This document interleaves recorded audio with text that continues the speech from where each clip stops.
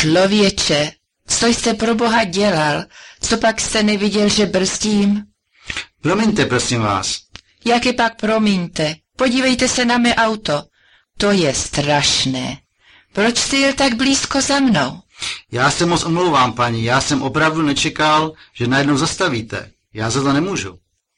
A to jsem měla toho kluk, co mi skočil před auto, přejet? Musíme to ohlásit na VB. Nezlobte se, paní, já jsem cizinec a neumím moc česky. Tady je moje vizitka. Máte nějaký průkaz?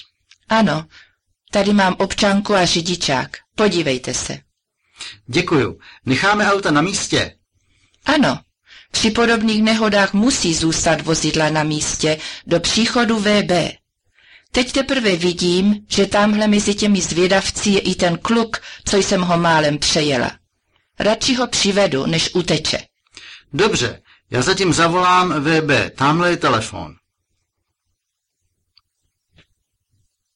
Mr. Randall dials number 158. This is the emergency police number and he does not need any coins to call this number from a payphone. Bezpečnost. Dobrý den, já se jmenuji John Randall. Chci ohlásit dopravní nehodu. Kde se to stalo? Pařížská ulice vedle hotelu Intercontinental.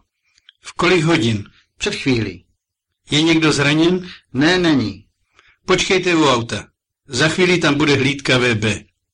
Děkuju, nashledanou. Nashledanou.